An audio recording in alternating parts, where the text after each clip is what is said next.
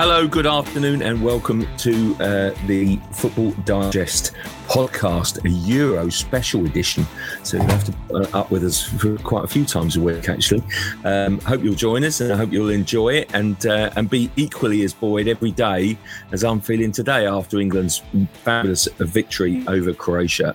What a really positive way to start the tournament that was for Gareth Southgate and his players in front of a crowd at Wembley. I think that not many of us could have imagined a few months ago. So it's fantastic that it's finally upon us.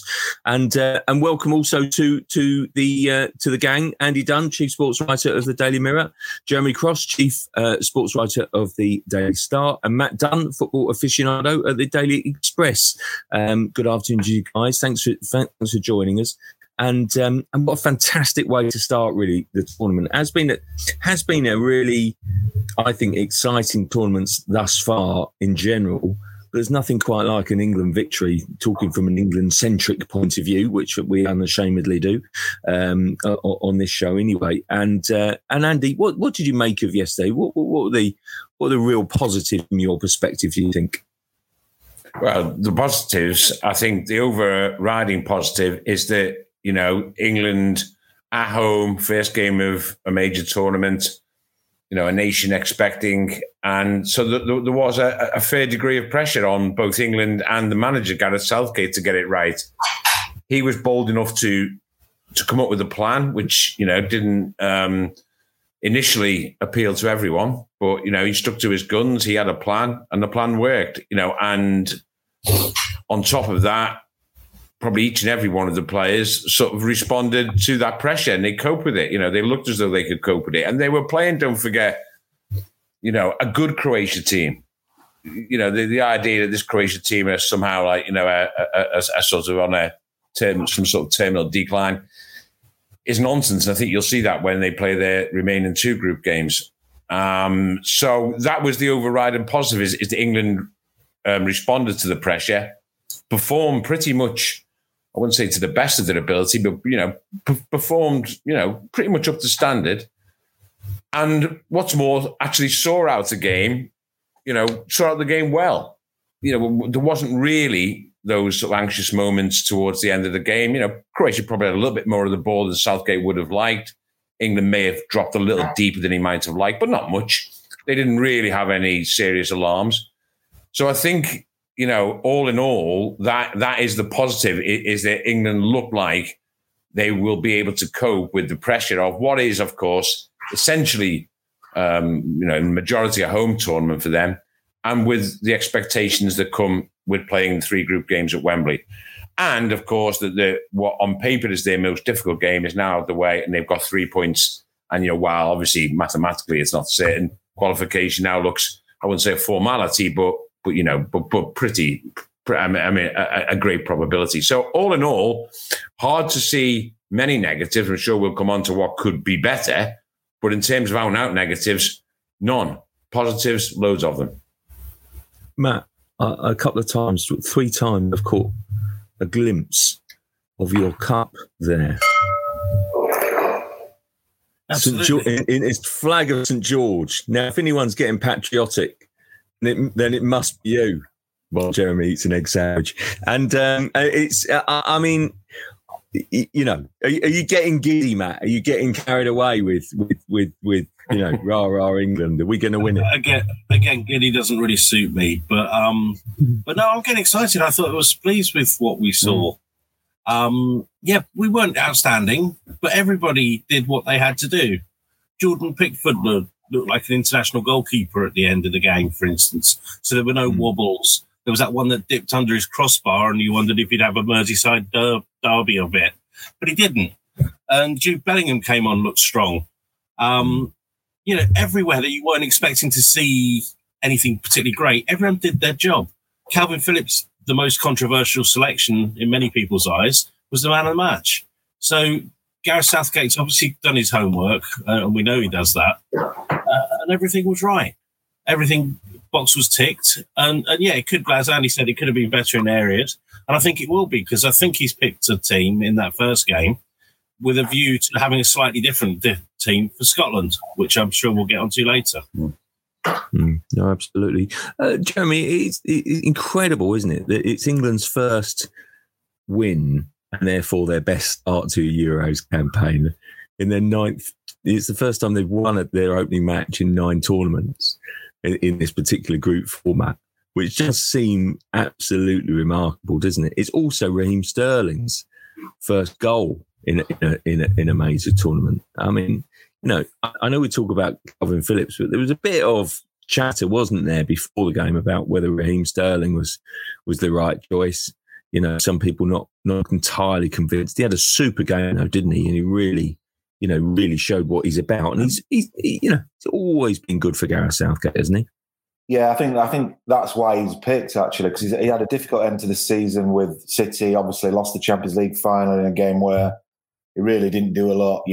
Reece James had him in his pocket for most of that game. So I think we discussed the team selection, didn't we, and disagreed on it last week. I wouldn't have started Sterling just because I didn't think he was playing that well. But like you said, he's always played well for England, which is a great asset to have, especially for Southgate. I think Southgate picked him out of loyalty a bit, really, yesterday, and needed a big performance from him. And obviously he got the winning goal, but he started the game really well. England were really bright to begin with, and I think he embodied that positive start. He showed some great touches and vision down the left-hand side and looked a real threat from the start and took his goal with great composure. So that's massive for England and Southgate, because if Sterling can get his confidence back, that's a huge asset to have in that front three. So that's one of the biggest positives, I think, from yesterday. And yeah, it is odd that we've never won an opening game, but let's hope that this is a good omen. Yeah. Tell you what, John, while we're on the Sterling subject, and Jeremy's right in that Sterling didn't have a great second half to the season. Wasn't actually electric in the first half either, to be perfectly honest.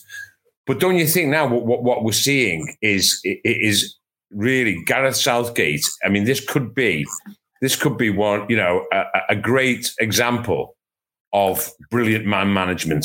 He in the couple of weeks, the 2 or 3 weeks that have passed, and since that, just over 2 weeks that have passed since that Champions League final, I think that what Southgate has done is made it a mission to rebuild Sterling's confidence. He's never bought into this idea as much as we've asked him. He's never given any credence to this idea that, Sterling is a player out of form. Even if he thinks that publicly, he hasn't bought into that idea. There's never been any suggestion, really, although a lot of people have said, how can Sterling play because he's out of form? There's never been any suggestion, really, from within the camp that Southgate was going to do that. There's loads of pundits saying he shouldn't play, but all the information from the camp was that Southgate would stick with Raheem Sterling. No one had any information to the contrary. And from within the camp, you got the feeling that Southgate was actually thinking, you know what, he is one of my most important players, and I'm going to spend this build-up making sure that he feels valued, that he feels that he's not under threat. When he was asked Sterling in the media open day, he pretty much was, he's very laid back and said, well, what will be, will be. But you sort of got the feeling that he knew the Southgate, that he was Southgate's man. And I think it's been a brilliant bit of management from Southgate. I also think practically he needs him. I had him in my side because I think that, if you played Foden, Grealish and Kane as a front three, you've got no pace really to get in behind. And I think on several occasions yesterday, Sterling's short burst of pace made the difference. From that throw in early on where he darted away from his guy and set up Phil Foden who hit the post. Sterling and the run itself for the goal. The run itself is a run that basically, I wouldn't say only Sterling could make, but that's a typical Sterling run. It's brilliant from Phillips, but the run also, made the goal.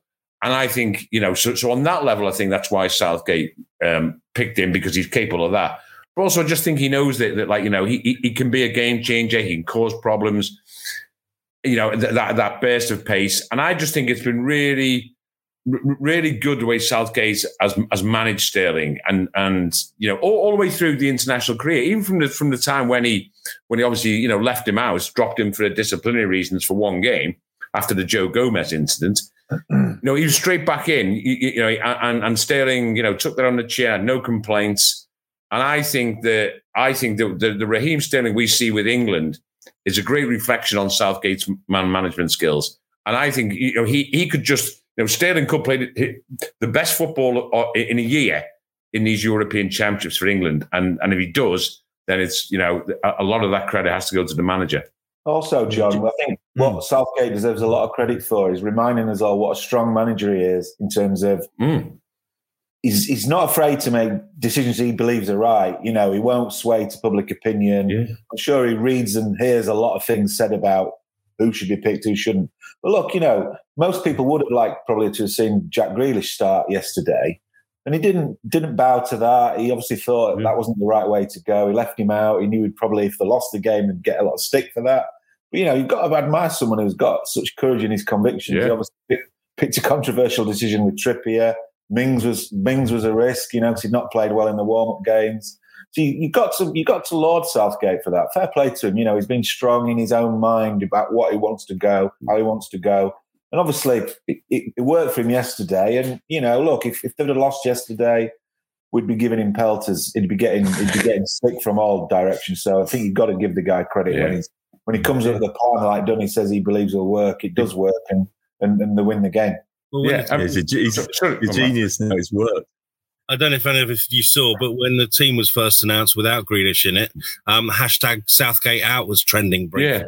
I didn't see that. Yes, it was. That's right, man. Hashtag Southgate was trending, as was hashtag 2 DMs. Two defensive midfielders was also hashtag as in why the hell do we need 2 defensive midfielders? And then when as the game progressed, as the game evolved, it was clear they weren't 2 defensive midfielders.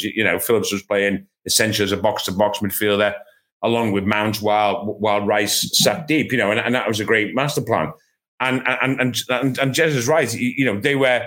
I mean, basically, the word that you'd have for his selection yesterday was ballsy. I mean, it was ballsy. Mm-hmm. Putting Trippier at left back, was considering all the discussion that's gone on about Gareth Southgate and his fullbacks, he's sort of. I mean, I wouldn't say he's not sticking 2 fingers up, but he's saying this is the way I want to play, and this is the way I'm going to play. I think he's the best defender, so I'm going to play him at left back. So it was. Jeremy's right. He's like he's had the courage of his convictions, which I'm not entirely sure he always has had. I do think there are, and again we can come on to issues that he might have to confront and might have to make big decisions. And sometimes, for example, at World Cup 2018. I think he did make mistakes, for example. Certainly in the semi-final, I thought Harry Kane was on the field for too long, and I don't think that Southgate really had should have taken him off. I understand why he didn't, but it would have been a brave decision, but I think it's one he should have made. But that was a brave selection yesterday, and it's paid off. Yeah. Matt, I was interested in that. I do think Gareth, I don't know that he reads every word, but there's a few things that have irked him in the last, few months. And it's obvious, therefore, then that, even though he says not, that he basically probably does, the criticism over Trent Alexander-Arnold, he seemed to devour, he knew about every story. He knew about one particular story, didn't he, about sort of and went for it, which did leave me thinking, by the way, actually, Gareth, a bit unfair there. There's only one person that made it Trent Alexander-Arnold feel insecure, and that was you by leaving him out in March. Yeah, I mean, it's ridiculous, really. But and then there's there's a lot of backlash when he first included Jude Bellingham. Well, that doesn't look so stupid now, but Southgate was definitely aware of that, and they're basically. So he is aware of it, isn't he? But it's quite, I wouldn't expect a manager to kind of get sucked into that. But equally, when you see that criticism before, that questioning of a selection like Trippier, it's got to affect you a little bit, isn't it? It's got to be in your mind a bit, hasn't it, Southgate? I mean, us guys who write in the newspapers and generate these headlines, we've all watched football for a long time.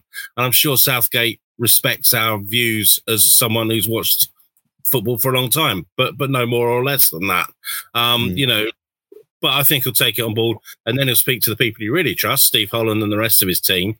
And I'm sure they'll mull over, or they're saying that and they'll say, well, no, actually we're doing, they say we shouldn't play with 2 defensive midfielders. Well, actually we're going to do that to have someone with the energy to keep Modric quiet in the early stages, and then be able to, surprise Croatia, go box to box. That's their worked out plan. That's what I like about Southgate. He's not like, as I think you said last time, Roy Hodgson insisting that there was no way Rashford was going to the Euros and then picking him. And it's not just made up on the hoof like you sometimes have seen England players, England managers do over time. It's actually been thought out. They've looked at the various alternatives and they've picked the best one. So he's considered playing with one defensive midfielder, no doubt about it. He's gone through all the repercussions and decided, no, on balance, for that first game against Croatia, that's what we needed to do. And he got it right, and it's ultimately a judgment call. But, and I thought it was interesting he took Kane off right at the end, though, because Andy said, he wasn't doing that in 2008. Yes. Kane needed a rest. He wasn't really shutting anyone down or whatever in those last few minutes. But he took his captain off, which is a sign that we've moved on as a country, that we're not just relying on one man now, and that it is a sort of healthier position for us all to be in. Why didn't Kane work yesterday? Because let's be honest, guys, in the formation, I mean, it was ridiculous. I was driving home from Wembley last night, and someone really should know better. Suddenly asking a pundit, should we be thinking about the unthinkable, which was dropping Harry Kane? I mean, please. I heard that as well. I mean, do me a favour and trying to dress it up as kind of, I'm not calling for that. I'm questioning whether. I mean, please, you know what I'm talking about, Andy, don't you? Yes, I do, I was choosing the same on, it's just stupid that. Yeah. But, it's... The pundit in question did give that short shrift, didn't he? He did say no. Yeah, he did. Not, yes. He did. Well done, Dean Ashton. But it's, You're sort of giving it away now, Johnny, said it, but yeah. I mean, really, but it's, Harry Kane for me is just absolutely undroppable. The system didn't work for him, didn't it? Did it? No. Break it down for us, Andy. Why didn't it work? Well, why didn't it work for Harry Kane? I mean, one, it was a tough day. It was a tough day for him to, in terms of conditions were tough. I actually think one of the reasons it also didn't work is that I'm not sure that it works with Phil Foden there. Now, after 10 minutes, again, if you'd probably gone on Twitter, Phil Foden would have been trending. After that, basically, I mean, he really didn't have much of an impact in the game, and he himself was substituted. And I personally don't think it worked. For me, and when I nominated my team ahead of the game, I would have gone with Grealish instead of Foden, and I would have gone Sterling, Kane, Grealish. I think Grealish will get the best out of Harry Kane. I really do. I just think there looks a connection there. I think he's a bit more dynamic than Foden. Foden's a brilliant player. I don't think that position suited him. I don't think he got any joy there coming in, really, apart from that one moment early on from the right-hand side of that three. I think he'd be better in behind the front three.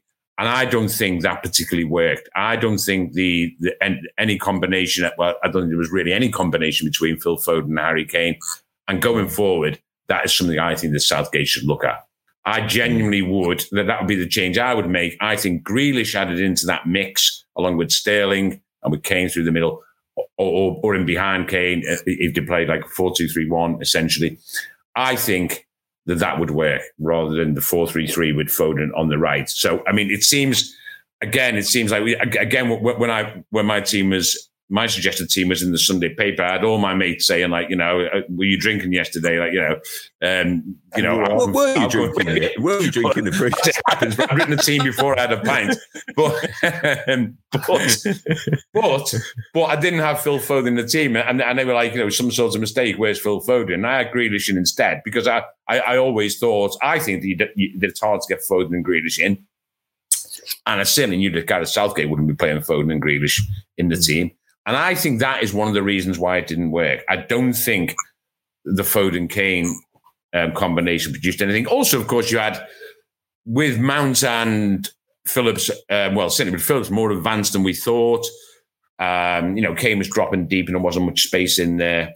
I mean, but, I haven't said that. It's things didn't quite work out for Kane. He didn't get that much service. So, and those games can happen. It was that type of game. It was quite attritional in parts. So, there weren't many clear chances really for many. So, it was just one of those games where in a way it was always going to be difficult. But I think overall, that three, if we sort of say, which they pretty much did, didn't they? They played a sort of 4-3-3 or almost, I don't know, almost with Rice deep, but it was sort of like 4-1-2-3. You call it what you want, really. But essentially, I'm not sure that combination of Sterling, Kane and Foden worked to Kane's benefits, let's put it that way. Yeah, sure. I just wonder whether, just on that, whether Foden didn't have the impact that he perhaps might have done, because Kyle Walker seemed to be having a mental aberration when he got. He had his boots on the wrong way round. He kept shanking everything. He reminded me of me on the golf course. Yeah. It was like, and I just don't think Foden was seeing as much of the ball as he would normally do. No. Yeah, so the balls down the right just weren't coming to him. And I think if Foden gets the ball a bit more wider, then Kane has a bit of space to attack the near post or far post, as Kane did when he literally attacked the post in half. It was a bad day when the post tackled him, wasn't it? Well, yeah. Well, you say he didn't do much. He hit the post. He slid in there, but we didn't get many balls wide, and that's because Trippier did have his long legs on, because obviously he's always turning back, and Foden wasn't getting the ball because Kyle Walker, for whatever reason, I think he was overthinking things or whatever, just didn't seem to be able to get past away. So I think I also think Grealish. I also think the work that Foden did early in the game to keep Croatia in their own half was a work rate that is what Southgate wants to see from Grealish. And I don't think we'd have been so successful in keeping them back with Grealish in the side in those early exchanges. Interesting, he was just warming up, so I think he's going to take some sort of an assist, as he's the nation's greatest player, Andy. He has. It was warming up that got the crowd going, singing Super Jack. Super Jack, just before Raheem scored. Super Jack, Super Jack. Worth at least an assist. No 3 assists, maybe. No coincidence at all. But you're right on the work rate. I mean, I noticed that Gareth was at pains to point out that, not only did Sterling score, but his work without the ball was exceptional. And I think every time Gareth Southgate mentions work without the ball, you're almost thinking this is some sort of message to Jack Grealish. Yeah, sorry, Jack. You may be brilliant, but you don't do enough graft. And maybe, and I get that point. I take that. I take that point. But I just still think it would be better. It would be better balanced with Grealish in that 3. But we'll wait and see. As I hinted, the plan was to go with Grealish against Scotland because I think they're going to take breaking down. I think that was partly, that's why he come on. Perhaps I just wonder whether he wanted him to save him and say no. He's almost already told him, you're going to get the nod because we are doing something to break that.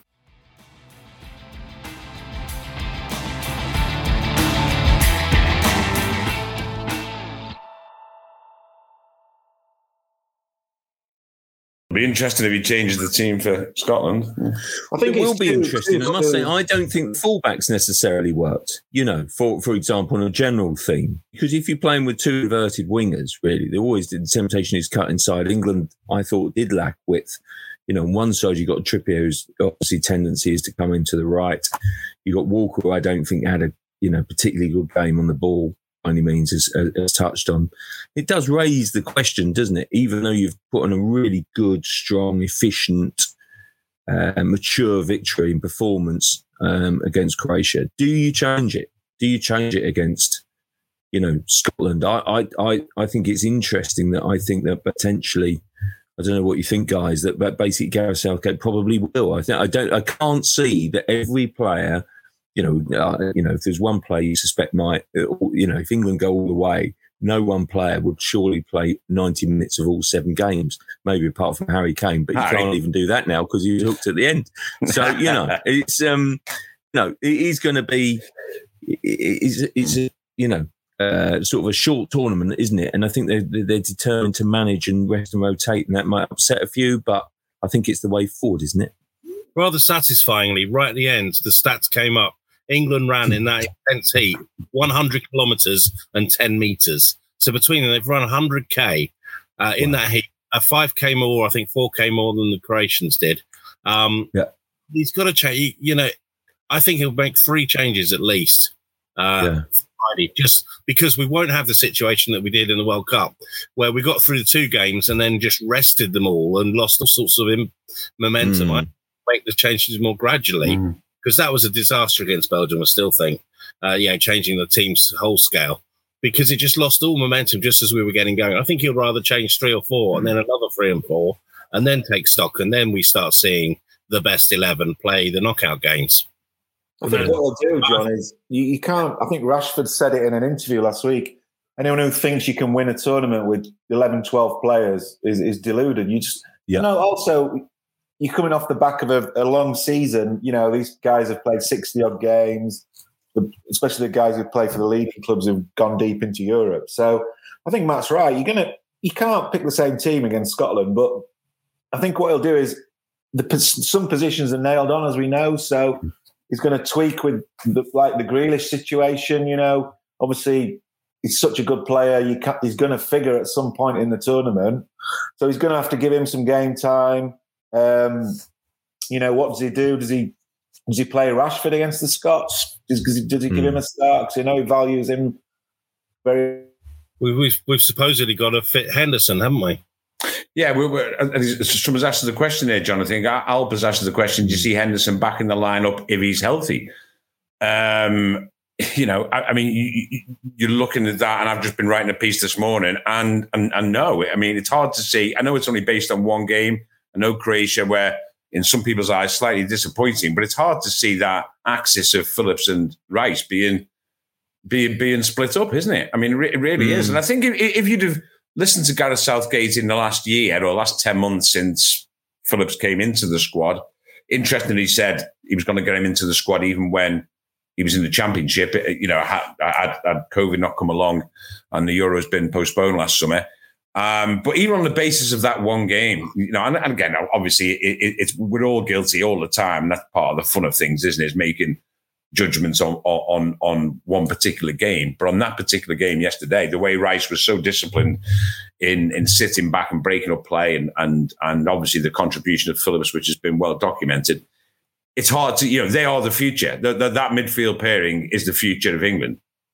So whether or not Henderson comes in, I don't know, but Henderson would be, he brought on Bellingham, as you say, yesterday, to sort of basically to manage out the game, which is a great testament to Bellingham's maturity, considering he doesn't turn 18 until 2 weeks' time, 29th of June, I think, isn't it? And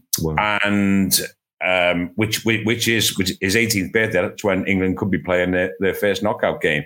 But to have Henderson available to actually do the job that he sent on Bellingham to do late on yesterday would be a bonus. But I can't see now that Henderson, right at this moment, disturbs that partnership of Phillips and Rice. But then, I know what you guys are saying about it's not going to be one with 11 or 12 players at tournaments. I mean, yeah, granted. I mean, I do come back to the weekly reminder that Liverpool once won a league with 14 players all season. Oh, Andy. I've never mentioned this before. But anyway, but obviously it's all different. And they all need a rest. But I mean, they're only playing a game every 5 days. But what I was going to say is that you look at Phillips and Rice, and that sort of player, Mason Mount even, and you think to yourself, I don't know. I mean, they don't look, they look absolutely, full of running, basically. But yeah, I understand that you're probably going to have to rest them. But the temptation surely is after a performance like that, and 5 days for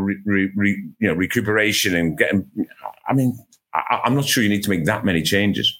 But technically might do. Go on, Jez. Challenge for Southgate is to, by the point of getting to the last 16, he needs to know exactly what his best and strongest team is, because that is going to be the pivotal game of the whole tournament. We're going to play either Germany, Portugal, or France, and that is going to decide how far we go. I mean, it's going to be, if we can get through that round, who knows what can happen. If we go out, obviously it's a huge disappointment. So I think if you can keep everyone fit, play around a bit, and he's got a bit of a luxury now because he's won his first game, so he can just have a little tweak here and there in the last 2 games and build towards that game at the start of the knockout phases. I mean, and the other side of that as well, of course, whether or not this should play a part, he's also got to keep players motivated. I mean, how are Ben Chilwell and Jadon Sancho feeling, last night? I was going to come on to that. I think that's interesting point. I mean, I just, let's open this up as the next topic, perhaps, because I think that is a fascinating dynamic. And you know what? Sometimes I can be, not the brightest, and don't see the wood for the trees. You don't say anything, Matt. No comment there. But basically, when this was announced, I'm thinking 26. Yeah, that makes it that's a good idea. Basically, COVID season, difficult. All the preparation. Yeah, it gives you a bit of extra leeway. Have a man in. The one thing that we all knew about, so it's not new. We shouldn't be surprised about what happened yesterday.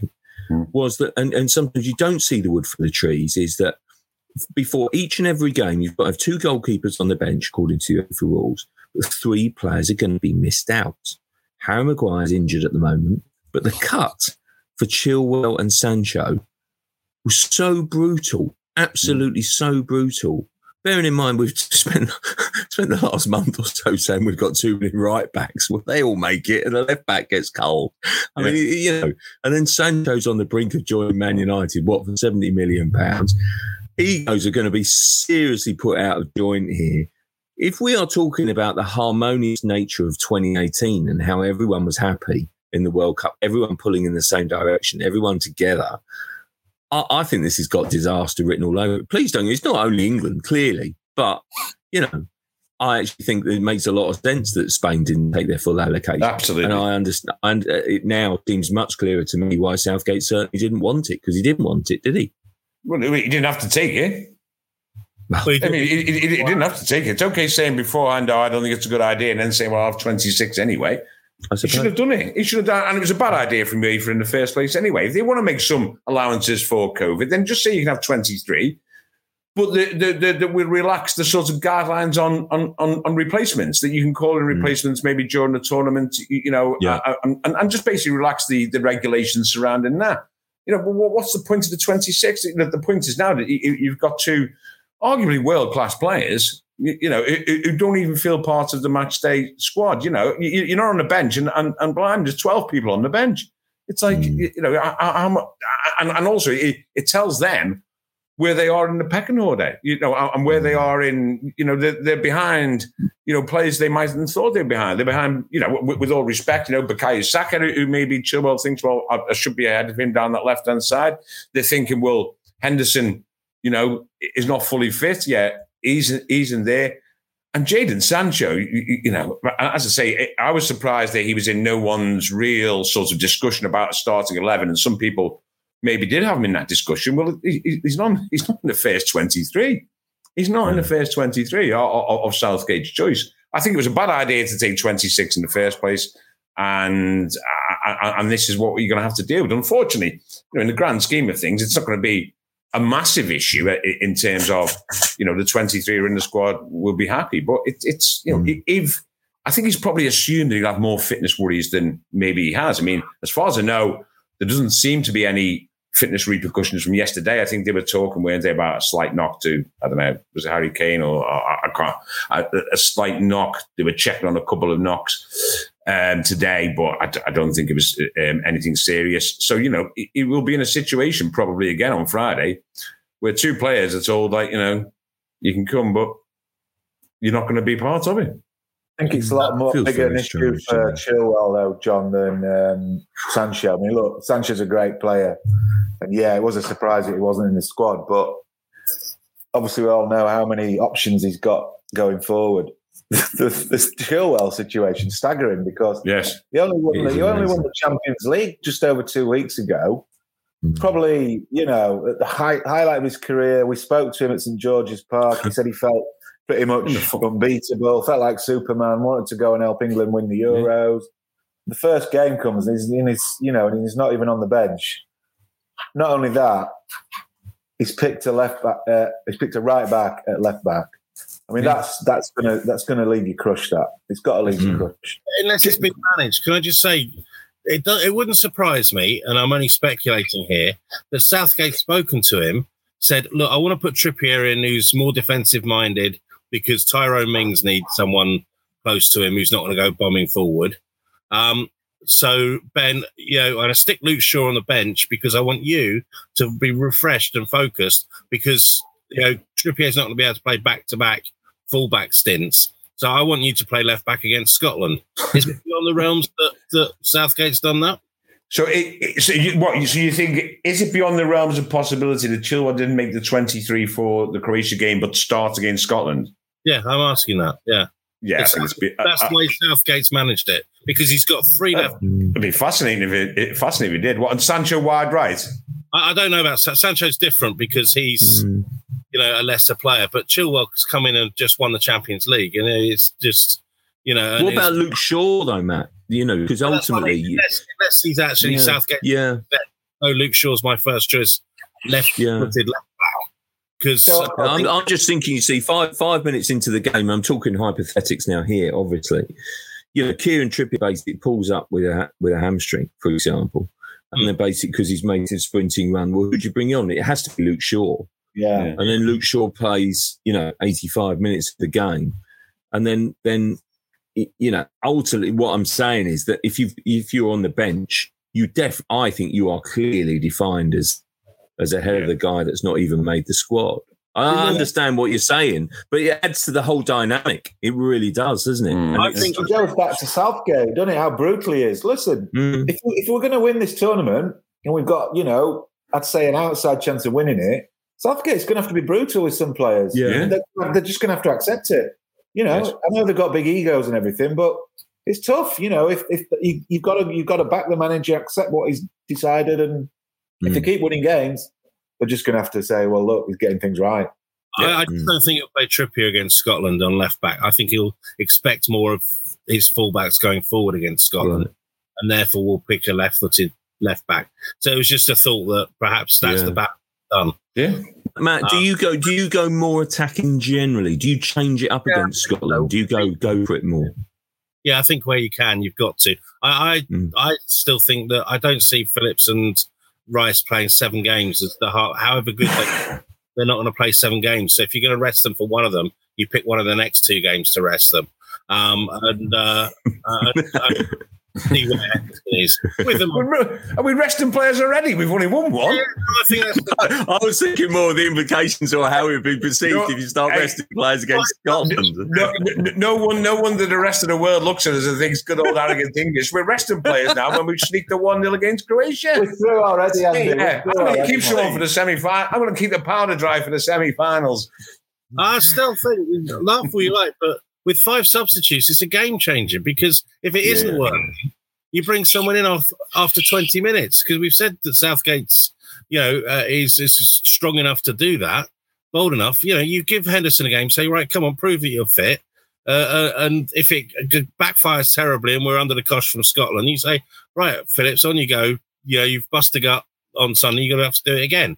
And fair enough. But it's a squad thing. They're looking at even adopting 5 substitutes going forward from this. It's not just a special thing. It changes the game completely, because if you don't use those 5 subs, you're not using your resources properly. Matt, let's get one thing clear. How many titles Liverpool won with 11 players and 14 players it was. I thought they won it with 10. It's not the way the game is, and you win it, and you use those tactics over a season. Everyone's doing it in the Premier League, and we're used to it. I don't understand why suddenly come a more. This is like an intense. This is Christmas period for a Premier League side in terms of the run of fixtures, and suddenly we're saying, well, no, we've got to get choked to death 11 same players and let them get on with it. Matt, can I just be clear? They're playing Sunday, then they're playing Friday. Matt, moving forward, just to be clear, Sir Calvin is not droppable. He's undroppable. Is he the Yorkshire Pirlo? Did someone say that once? I think that's a bit disrespectful to Calvin Phillips, likening him to Pirlo. He's far better. I've got to say, he was incredible. Yes, I know. I'm not just saying that because I wrote a piece about him, but I just thought he really sort of thought he looked like a player really appreciated being in a major tournament for England. So he probably thought this might never happen to me. And he just busted his balls from start to finish. Yeah. Covered so much ground in that heat. Could have scored a goal, created the winning goal. Just really sort of outplayed everyone else in midfield. A real sort of a watershed moment for his career, I think. That. Just amazing. I thought it was absolutely terrific. Absolutely. And if you think about it, how do we? If you had to characterise the game on Friday, there's going to be so much hype. There's going to be so much written and said about it, and And understandably so, I can't wait for the game on Friday. But if you had to characterise this game, England-Scotland, Battle of Britain, England, if you go on rankings, they have to be favourites. But we all know it's never that straightforward. I mean, you only have to look back at that game at Hampden when, Lee Griffith scores and, Kane rescues England and, it was so near to defeat. And is it a Premier League game? Is it a local derby? How do we see it? And ultimately what decides this game? Because if anyone thinks that it's going to play out like the rankings tell us at the moment, they're sadly mistaken, aren't they? They really are. Mm. I think it sounds very simplistic to say, but I think you're probably right. It is. Well, I mean, it's a Premier League game in the sense that probably about 3/4, 75% of the 22 players on the pitch will be Premier League players. It's as simple as that. So to that extent, it is. And then if you look at if you compare those Premier League players, you might just say it's almost, again, sounds simplistic, but it's the equivalent of a Premier League side that say might be fighting for the Champions League spot against a Premier League side that you would expect to be fighting for your Europa League spot. And that's in no way being disrespectful to Scotland, but that's just probably the standard of the players that you've got involved. What it is. I was seeing Jeremy laughing his head off in the corner screen. England have the Premier League's Golden Boot winner in their team. No disrespect to Scotland, but no, but it's not at all, is it? And that's putting them very close in terms of I'm trying to make the Premier League sort of like drawn out Premier League comparison. England have the Premier League's Golden Boots and the Premier League's top assist maker. Yeah. England have three. Yeah. Well, let's go. I was going to. England have sort of who will start. So it'll be Walker. England have 3 players from the champions of England. So they have in a way a sort of a slightly higher, what we deem as higher ranked Premier League players. But not by much. Scotland have arguably, the best fullback, the best left back in the Premier League. Scotland have who plays left back. And Scotland have a central midfielder who has become an important player for Manchester United. So it's close on to that extent. Scotland's midfield is top. Scotland's midfield is good. Really good. Yeah, but I know Jeremy going on about the Yorkshire Perlo, but there's similar clubs that these teams are playing for example, in midfield. I mean, Phillips and Rice, I'm sure if they carry on like this, there'll be plenty of interest from elsewhere. But they are essentially, England's midfield is based around Leeds and West Ham, which probably hasn't happened for some time. And Scotland have a fantastic, central midfield where they have, McGinn of Aston Villa and Scott McTominay of Manchester United. It's close, but England do have more quality in depth, and I think Scotland would accept that. But it's going to be, Dunny, how many Scotland players will get into the England team? Andy Robertson would certainly get into the England team. I mean, when we're playing right back to left back, I suspect that Andy Robertson would get in the team. I think Scott McTominay would certainly be. Certainly be in with the shout of getting into the squad, without a doubt. I don't know whether he'd be ahead of Phillips or Rice for selection or Henderson, but he'd certainly be there. Tierney as well I would have thought have a shout. Yeah, I'm probably the thing is, John, the beauty McGinn. No, come on. No, I don't really think. I think McGinn would. The beauty of this game is if England won 2 or 3-0, you'd leave Wembley thinking, well, you wouldn't leave Wembley surprised. But if Scotland came and all guns blazing and scraped a 1-0 win, you'd think, well, actually, these things can happen. You wouldn't be equally surprised either. So I know it's a cliche, but this sort of fixture is a classic example of how if Scotland come down to England uninhibited, not intimidated by England, it could be a belting game. They've got nothing to lose. No one expects them to win. If they use that to their advantage, Scotland, they can turn England over. But 9 times out of 10, England should win because they've got the more quality in the team. Yeah. It's like Man City playing to go back to what Andy said. It's like probably Man City playing Aston Villa this fixture. Yeah, it's similar. And if you wanted, by any metric really, to say you were to add up the, potential value of the two squads, as in what they would be worth realistically on the transfer market, clearly that gap is probably even wider than any other gap you care to point out. If England's players were available on the market, on the club market, they would clearly be worth an awful lot more than Scotland's players. So they've got that gap to bridge. But don't forget as well, Scotland have, and I don't know about you, John, but I think, one of the, when you're looking at, sort of canny coaches, then Steve Clarke has to be right up there. I mean, a superb operator, always had a lot of time for the work that he's done, and he's doing it now. He's done it gradually with Scotland to a certain extent, but, always admired what he's done. Tell you what as well, Cross, if Scotland lose today to the Czechs, then they really have to go for it at Wembley, don't they, on Friday? They have to Yeah, really. look, they do. I mean, I have to say, sort of kind of, the Wales game, that's why that the equaliser and then the let-off at the end, maybe I call it let-off, but, it's basically, Wales did well to get a point out of that game because, the group dynamics mean you lose that first game, Listen, we all talk about how it's difficult not to qualify from the groups, but we're all realists that when you're in the thick of it, you're all thinking, "Oh my God, how can this go wrong?" Basically, and you're thinking out whys and wherefores and the formulas of how it can indeed go wrong. Because there's going to be two teams that are going to miss out basically from the third place qualifying. So it's not quite as simple as that. And it's 3 points gets you the best place there, doesn't it? Surely. Probably. I mean, looking at the dynamics now, England are surely through, right? I mean, it's just in the bag. I mean, they're beating the other hardest team. So maybe if they beat Scotland and draw with the Czechs or the other way around, then then that surely wins them the group. But anyway, we'll see. But guys, just wanted to go around the room and also just say about what your early takeaways are from the tournament. Really, it's just, I mean, I must say I was blown away by Italy Friday night. I thought that Italy would be challenges, would be dangerous in this tournament. There's absolutely no reason in there to change my mind. In fact, I think that belief is only strengthened because I thought that going forward that'd be an issue. Well, what do I know? Basically, they blitzed Turkey.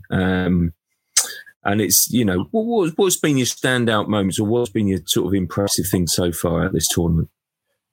Yarmolenko's goal for me last night was one of the standout moments. I got home from Wembley. Great game. And I was, and I got home at half time. So it was 0-0, obviously. And I thought, well, I'll have a look at this.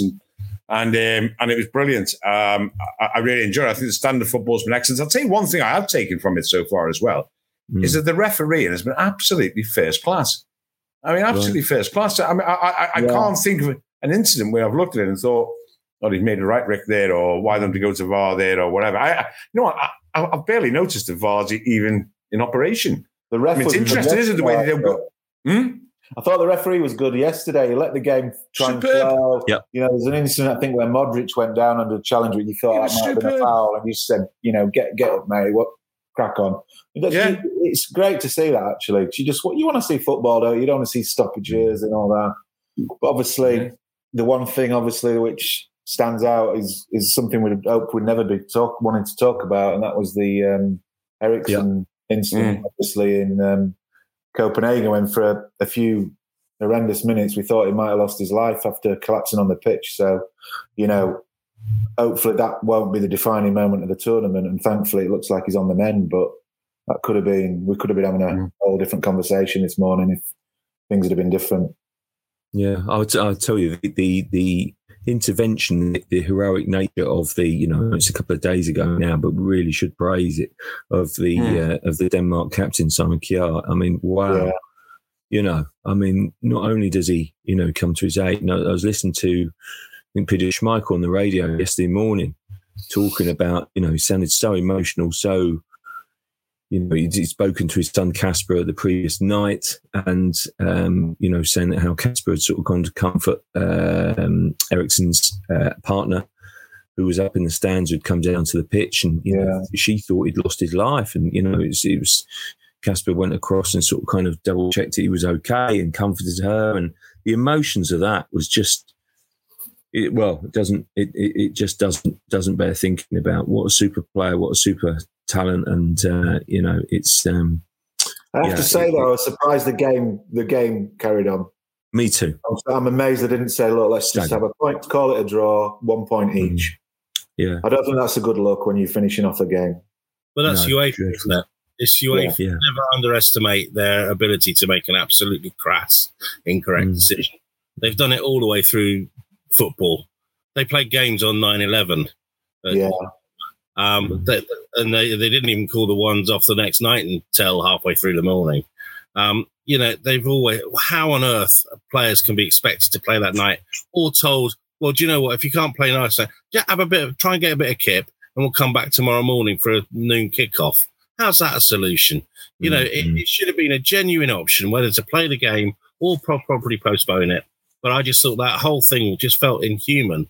However much that, Christian Eriksen, and this year of all years, with everything we've gone to try and show that football can beat, humanity can win against, life and death situations, that we can still try and thrive, however awkward the circumstances, that, we're trying to battle here on a world scale against something that's trying to kill us. And then some decision like that, and you say, "Oh, come on, have a quick kip, and then we'll go again tomorrow," or should we just get on with it? And I mean, what's that? I mean, who's the ogre that's making that sort of a decision? Because it's completely wrong in the circumstances. Yeah, I totally agree with you, Matt. I absolutely totally agree with you. It was as Peter Schmeichel said on the interview. 12 o'clock the next day was about TV schedules. And how Christ is that? I mean, it's Well, the Danish manager actually said, didn't he? Some of his players were just in a world of their own. They could barely pass the ball around because they were just obviously their minds were elsewhere. They were thinking about the friend. Yeah. No, looking back in retrospect, I think there's an element of desperation amongst UEFA. This tournament has been delayed already by a year, and I think that I must say my thought was if the unthinkable had happened, then surely the tournament goes by the wayside. Nothing else matters. That would have been the right thing to do. But you know what? I think all four of us around this chat know that wouldn't have happened. No. And that would have headed down a road there, which would have been one you should never even have to go down. No. It was terrible. Thank God he's. Thankfully, he's on the mend, isn't he? So and we can hopefully look forward to some. I mean, there's been some cracky games so far. Yeah, I think we said last week, didn't we? It should be a great tournament. There's some great teams in this tournament, and we've not even seen the likes of France yet. So, some of the big guns, Spain haven't played. So. I don't know. Belgium were probably a half pace, and we've seen, and I'm so pleased for Lukaku. A player I've admired for a long, long time. I always think that he was unfairly maligned at Manchester United, and I think it cost them, their inability to get the best out of him. And I think the world and his wife have probably backed him to be top scorer, haven't they, for the tournament, and that probably will be the case. So I think Belgium are pretty much half pace. I thought were good. And as you say, it'll be great to see a rejuvenated Italy. And wasn't Mancini the coolest coach on the touchline there? I mean, just absolutely immaculate. And it's just old school Italy, isn't it? Even if they weren't any good, it would be very, very stylish. I don't want to just caricature nations, but he was, the most stylish coach on the touchline or whatever. Oh no, the pale blue jacket even with the blue watch and whatever, it's fantastic. Loved it. Yeah, I am a follower of fashion, as you well know. Well, clearly. Magnum PI. No, it is interesting, isn't it? That basically, I do think that some of the pundits, I have to say, listen, I was at the England game yesterday, but it's like, I don't know. I was watching some of the sort of kind of coverage, and some of the. You can see some of the pundits have clearly done so much research on it, basically broken down formations, broken down sort of, particular players, who's the influence. Oh my God, some of the pundits also, I think, are just getting to such generalizations. Just drives me mad, basically about how, like me, but Italy then, yeah. Well, I know, it's not that really. It's just like, it just feels like, just I don't know, if you're on national TV, surely go and sort of kind of go beyond saying what they used to play like, oh, they're known for this, or kind of they used to be about this, or kind of, thinking, oh, they're hard team to beat. Come on, give us a bit more insight. Look, just like follow it remotely, you see some sort of kind of, coverage of the insight that sort of former England players, it was obviously at Wembley, but some of the insight the England players would, former England players and pundits during that game were giving. It was a totally different level, isn't it? Totally different ball game. And I just think a lot of love for Tilsey and McCoist I noticed last night. Yes. Isn't Ali McCoist just the perfect partner, basically? I wasn't listening to the commentary. I was just actually watching I don't know my monitor, but I noticed a lot of love for those players. Yeah, and rightly so. But there you go. But guys, I was just going to finish off with maybe a little bit of a light-hearted moment, shall we? And I don't know, what should we think about? Should we think about sort of kind of the England-Scotland games of the sort of the past, or kind of, what to take out of, what do we think? Sort of a few recollections here from the past. I know it's a few days away, but... That was the year when the fans invaded Wembley and snapped the crossbar and nicked half the pitch. That was quite a controversial incident, wasn't it? What year was that? I'm trying to look it up, but that image of that fan on the crossbar just before it snapped is quite iconic, isn't it? Obviously, we won't see any of that on Friday night, but it's just a shame actually that Wembley's not packed to the rafters on Friday, isn't it? Now the atmosphere was great on yesterday. Was good yesterday. Yeah. If there was 90,000 inside Wembley on Friday, it'd be one hell of an occasion. I'm not sure it'll be the biggest shame, to be fair, but no, it is. Yeah, I know what you mean. It would be a bit lively Friday night, wouldn't it? Oh, right. A little bit lively Friday night, a little bit lively in Trafalgar Square. Lively Wednesday and Thursday night as well. I would have thought. But if you're talking England Scotland games, I mean, John, we mentioned that game before up at Hampden when Harry Kane equalised, Lee Griffiths got those two. Do you remember that game? It was just brilliant. I mean, it was just there was an iconic picture, and again, without wishing to caricature people, there's an iconic picture as Harry Kane was celebrating that equaliser, and in midair was that half bottle of scotch, wasn't there? Sort of like twirling its way towards them. I thought, this is just brilliant. If you could actually it is a picture that can caricature a situation, it was that. But that was brilliant. I mean, the atmosphere there, again, it would be great with that atmosphere. And I think, it's going to be great for the games at Hampden. And I did notice actually, I was looking at what, each nation is allowed to pick 3 songs, isn't it, that they can play beforehand. Right. And they come up on the screen, don't they? And England rather imaginatively have picked 3 lions, World in Motion and Vindaloo by whatever Les's name is, which is, suggests we're stuck in a certain decade called the 1990s. I'm not entirely sure that was like the most progressive thing.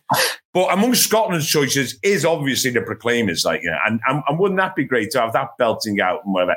And remember that day, it was absolutely fantastic. Yeah. Their fans were absolutely superb that day. So bear in mind, England score, I think Oxlade-Chamberlain scores, doesn't he? Lee Griffiths scores 2 free kicks within the space of a few minutes, wasn't it? I can't remember. They were almost identical as well. Yeah. What keeper waved? What keeper waved them in? I mean, they were okay, weren't they? But I mean, I can't remember what keeper was. I think it was Joe Hart. I think it was Joe Hart, wasn't it? I think it probably was. I don't want to do him a disservice, but I remember thinking again. But anyway, and they were that ecstatic. You remember you sat in the press box and you're surrounded by these Scottish fans, and they were that ecstatic. Literally, they were jumping up and down, singing. They were doing 500 miles. They were doing 500 miles more, and then 500 miles on top, and dancing and whatever. And then Harry Kane bundles in that last minute equaliser, and I swear they didn't even notice that England had scored.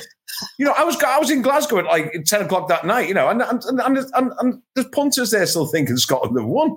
It's like it was brilliant, and that's what you'll miss about those occasions. It would have been, and I just think you're right to that certain extent. But just quickly on a completely different subject about what's when you say what's been funny about the start of these tournaments, whatever, is that car bringing the ball on. Oh yes.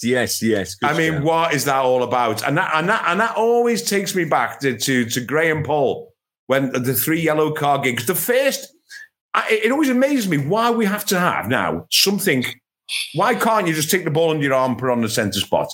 I remember in 2003 going to cover David Beckham's first games with Real Madrid, right? So it was a pre-season tour to the Far East. And his first game for Real Madrid was in the Workers' Stadium in Beijing. I'll never forget it because they had no desk for the press or whatever. We weren't overly welcome there. We had to do it on a sort of stone floor. But anyway, so it's about to be kickoff. And bear in mind, this is how nothing's new. This is 18 years ago. And we're waiting for the game to kick off. And there's no ball. I mean, there is no football to kick off with. And next minute, you hear it sounds like Apocalypse Now. Like there's wearing of helicopter blades and this big sort of spotlights. This helicopter appears just above the stadium. And this little ball comes down on a parachute. I kid you not. On a parachute and sort of lands gently on the centre spot. Parachute releases itself and then kick off. And I thought, that's the most bizarre thing I've ever seen. And now, 18 years later, I'm seeing a little remote control car taking the ball in. I mean, it's just absolute. And why? Why do we need that gimmick? And Graham Poll, the 3 yellow cards game, I remember sat in that stadium and we get the monitors. And that was the first time the balls were put on plinths, as they come out as some sort of why? It's when match balls became a thing. And Graham Poll, before that game, Graham Poll picked up the ball and kissed it. He kissed the ball, whatever. And you thought to yourself, I mean, that is, if there was a Graham Poll thing to do, that was it. He kissed the ball. And I'm just like, what, mate, what are you doing? And then went out and gave 3 yellow cards. I just thought that was entirely fitting. But anyway, so I wonder how next we'll get the ball to the centre spot. Yeah, it lost the plot. Does anyone remember the stretchers on wheels? Was that USA 94, wasn't it? I think the gimmicks, mate, honestly, we should do it. I mean, some of the gimmicks in football, what are the gimmicks? That one was an absolute classic. I think this one, but with the ball, it's just incredible. Yeah, is it fair to describe Diana Ross as a gimmick? Because that was a favourite. Yes. Oh, absolutely. No, it is. That's another great major tournament faux pas, isn't it? I think it's unbelievable. That's the goal, but actually went wide. Brilliant. Love it. Well, thank you guys. No. Please, you've got another. Will come up with next. I don't know. I'm just wondering what they will do next. Yeah, no, absolutely, guys. Thanks so much for joining. It's it feels very, very good to be doing it after an England win. I'm sure it wouldn't have been so much fun if it had been after a negative result. But let's hope we're in a position. Plenty of time for that, mate. Exactly. Yeah, but let's hope we're in an equally joyous mood next week. Hope for the best. Anyway, guys, see you later in the week. Thanks so much indeed for joining, and catch you soon.